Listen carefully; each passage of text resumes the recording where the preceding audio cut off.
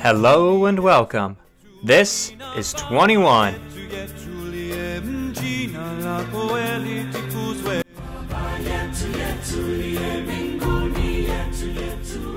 Episode 19.1. Arena of Sport, Arena of Blood. So I apologize for the random 2-week hiatus. Last week I wasn't going to be here because I was out of town, but life happened a couple of weeks ago and I was unable to do the show that week. I apologize for that randomness, but I am back now and we can move on to the next wonder on our list. Your senses are completely overwhelmed. The cheers from the crowd, the screams of the wounded and dying, the roars of the animals, and the smell of death is literally oppressive. The year is 192 AD. You wonder how you ended up in this small, dark hallway, about to walk to your death. You glance around you at the other men. On your left, you notice one man is kneeling, and he seems to be praying. He must be one of those Christians, you think to yourself. You know a few Christians, and while you don't understand how they could only worship one God, they seem decent enough as a group. A loud roar and the rattle of chains yanks your gaze to your right. A strange beast you have never seen before is being dragged towards a large door. This beast is absolutely massive. It's orange with black stripes, claws that could rip your face off, and teeth to match. It glances over at you and catches your eye. You can see the fear, the same fear that you know is in your eyes. But moments later, the men dragging this big animal yank it into a cage adjacent to the door and lock it in. They begin poking and prodding at it with sticks, agitating the beast. For a split second, you wish you could trade places with it. You know the only difference right now between you and it is the fact that the creature might make it out of this ordeal alive. Another loud roar of cheers from the crowd above you brings your attention back to the situation as a whole. An incredibly large man with a scar across his right eye begins walking up and down, inspecting the men in the hallway. He tells you what a beautiful, glorious thing you are doing, dying for the glory of Rome. How is dying for sport glorious, you think to yourself?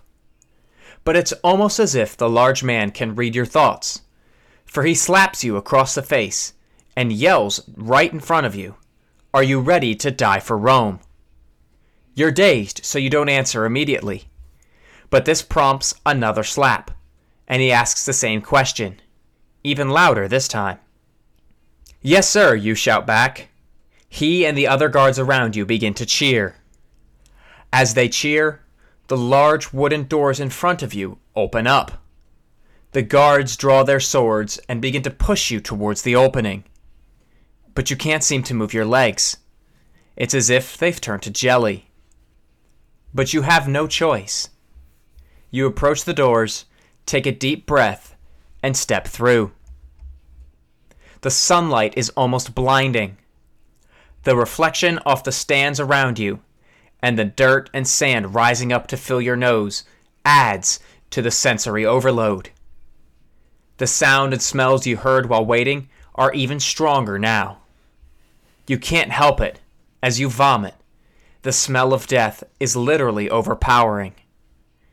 Around you, you see a few lions chained to certain places throughout the floor.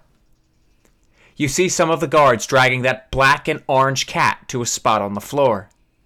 A lion lay dead there. They unhook the dead beast and fix the new one. The cheers from the crowd get even louder at the sight of this new beast. As your eyes become more adjusted, you see another group of men standing on the far side. They are well armed, well armored, and chanting in some foreign tongue. But the crowd soon picks up on the chant. You look down at yourself. You are naked, armed with only a small circular shield and a short and frankly quite dull sword. You understand how this game is played.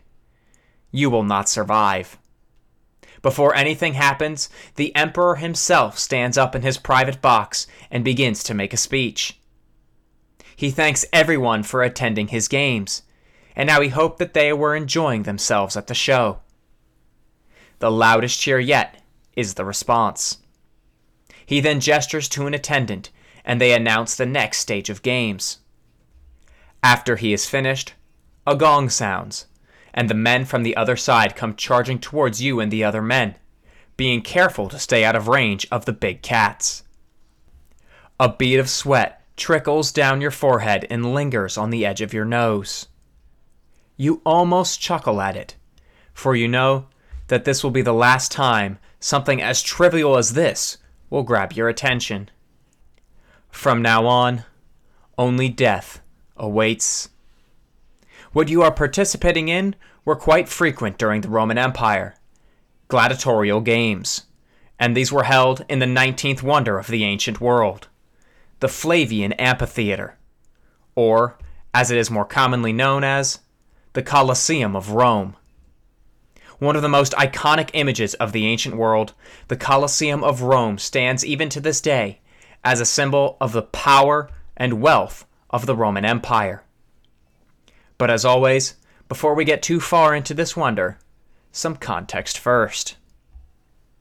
Rome's expansion to the dominating force of the ancient world did not come easy or without cost. It took the Romans centuries and millions of lives to assert their dominance over the known world. And there were leaders everywhere who looked to supplant them. From Hannibal of Carthage to Viriathus of Iberia and Boudicca of the Iceni, revolts, rebellions, and resistance were a frequent occurrence in the Roman Empire. As such, life in the Roman Empire was hard, with the threat of attack or an uprising always lingering in the back of everyone's mind. To help the people not focus on all this potential death and destruction, the Romans came up with a genius way to distract the people, but also a way to build up a good rapport with the people, as well as a means of generating revenue.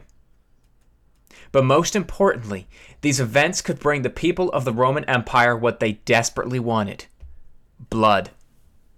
In order to do this, the Romans decided to build massive arenas and tracks, which were also called circuses, for games and races. The circuses would hold chariot races. The most famous of these was called the Circus Maximus. One of the honorable mentions to this show, the Circus Maximus was one of the most popular places to watch a race. Constructed during the 6th century BC, it could hold up to 25,000 people, and was originally built for the Roman kings. However, the chariot races held there were a win any way you can type of affair.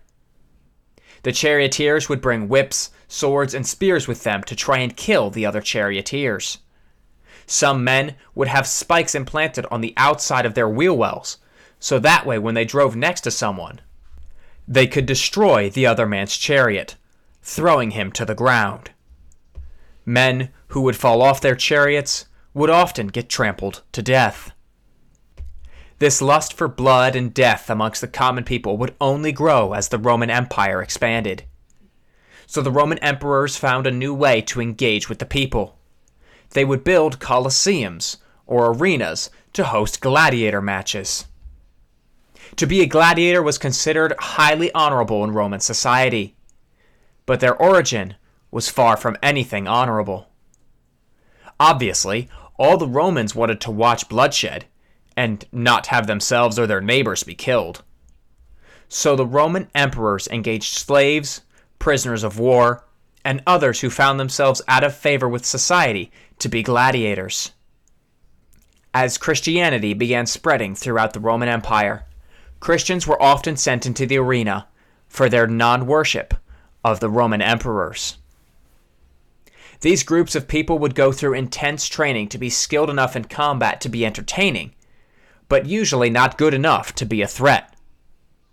But training men to be killers can backfire, and it certainly did against the Romans. The Spartacus revolt in the 1st century BC showed the danger that gladiators could have on Roman society. I won't go into too many details about the Spartacus revolt here. That in and of itself is a whole nother podcast. But Spartacus was a gladiator who rallied other gladiators around him and led a revolt against Rome. He and the other gladiators were highly skilled in combat, and thus were able to overpower many of the Roman soldiers. It was a brutal revolt, as both the Romans and the gladiators were merciless, inflicting massive casualties upon the other. The Romans eventually killed Spartacus and crushed the revolt. But despite the devastation from this revolution, the Romans' infatuation with gladiators only grew as the empire's borders continued growing. The more peoples that were conquered, the more slaves for gladiatorial combat there were.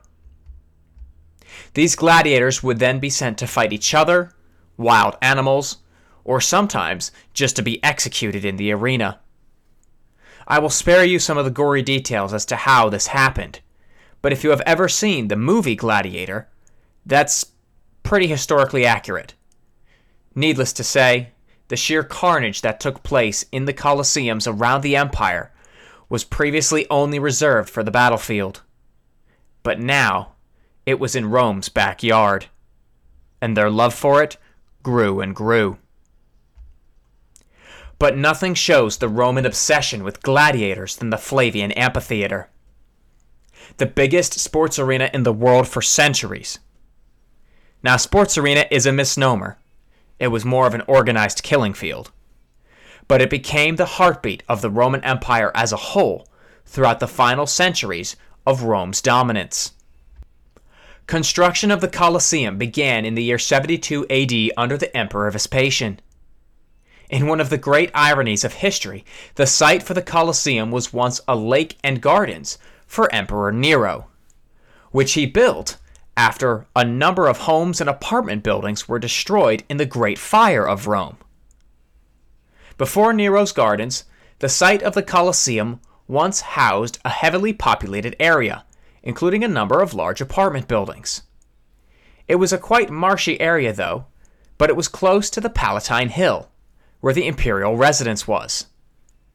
Rumor has it that Nero started the fire in the city so he could watch it burn and lay claim to any of the land he wanted.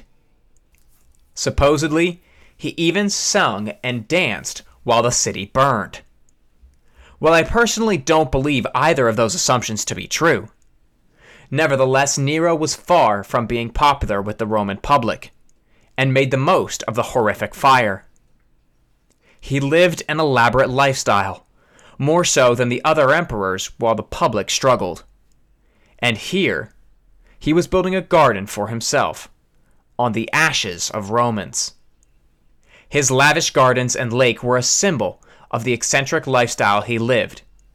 So it's only fitting that upon the ashes of Nero's reign, one of Rome's most hated emperors, rose up a place where there was much enjoyment, entertainment, and in perfect Roman fashion, blood. After Nero's death, civil war raged in Rome, as different men tried to grab for the imperial throne. 4 emperors ruled in 1 year, and it looked like Rome might never recover. It looked like it might be civil war until the empire was finally destroyed. Fortunately for Rome, this would not be the case, as the 4th of these emperors, Vespasian, finally brought back some stability to the imperial office. He was popular, and he and his sons, who would rule after him, tried to bring the empire back to a place where it had been under Julius and Augustus Caesar. A place where the Senate had power. Everything did not run through the imperial office.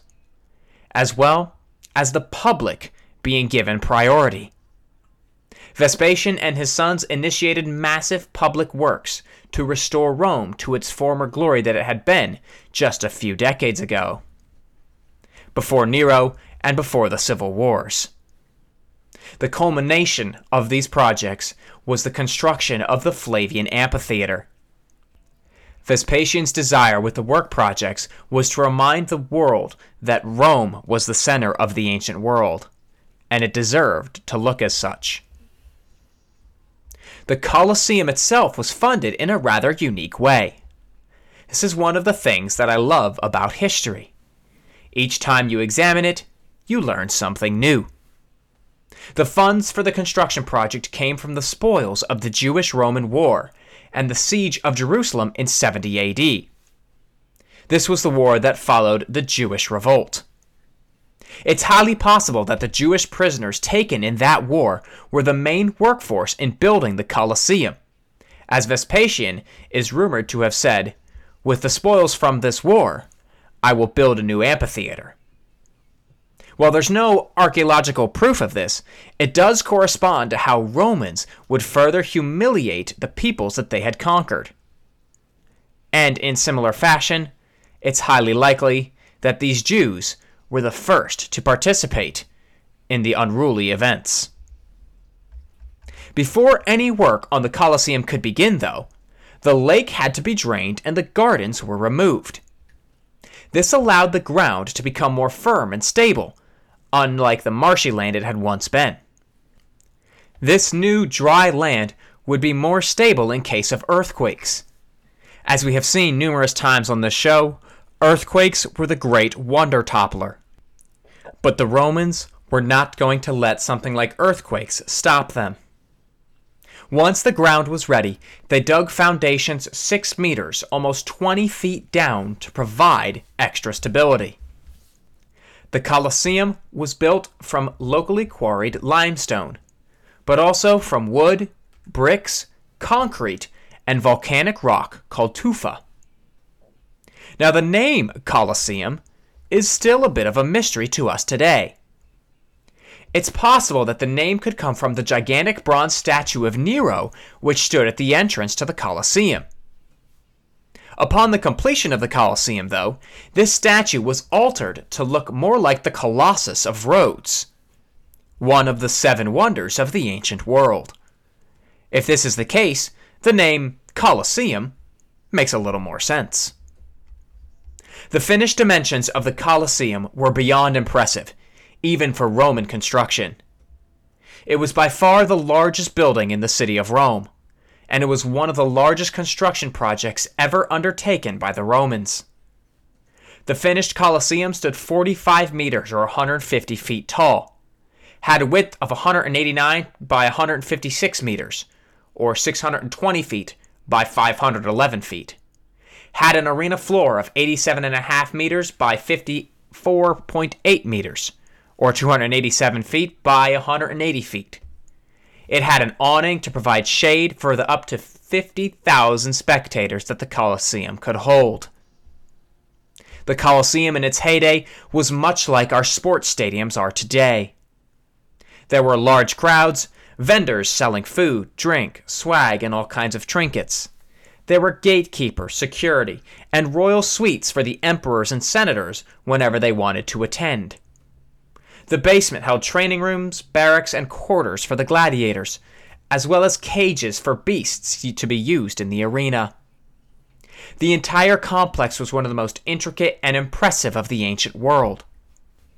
There were trapdoors built into the floor to allow beasts, chariots, and even scenery pieces to be added or removed from whatever was happening.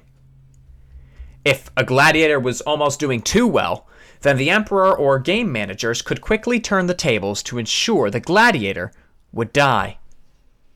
There were also plenty of booby traps, areas on the floor where if you stepped there or leaned against a spot on a wall, spears, axes, arrows, swords, or maces would come flying out, killing whoever happened to be standing there. The entire arena was built for one purpose: blood. The Colosseum of Rome is the only wonder on this list built solely for entertainment. All the others served some other purpose, either as a tomb, a temple, a military structure, or some public works, like the Great Library. But the Colosseum is unique. It was designed, built, and used only for entertainment. and perhaps this wasn't such a good thing. But we will have to get into that in 2 weeks. Sadly, again, I will not be here next week as I will be out of town once again.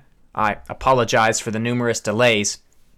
But when we return in 2 weeks, we will look at the history of the Colosseum, and we will go into some greater details about some of the legendary fights, battles, and ultimately, empire-dooming events that took place within its walls.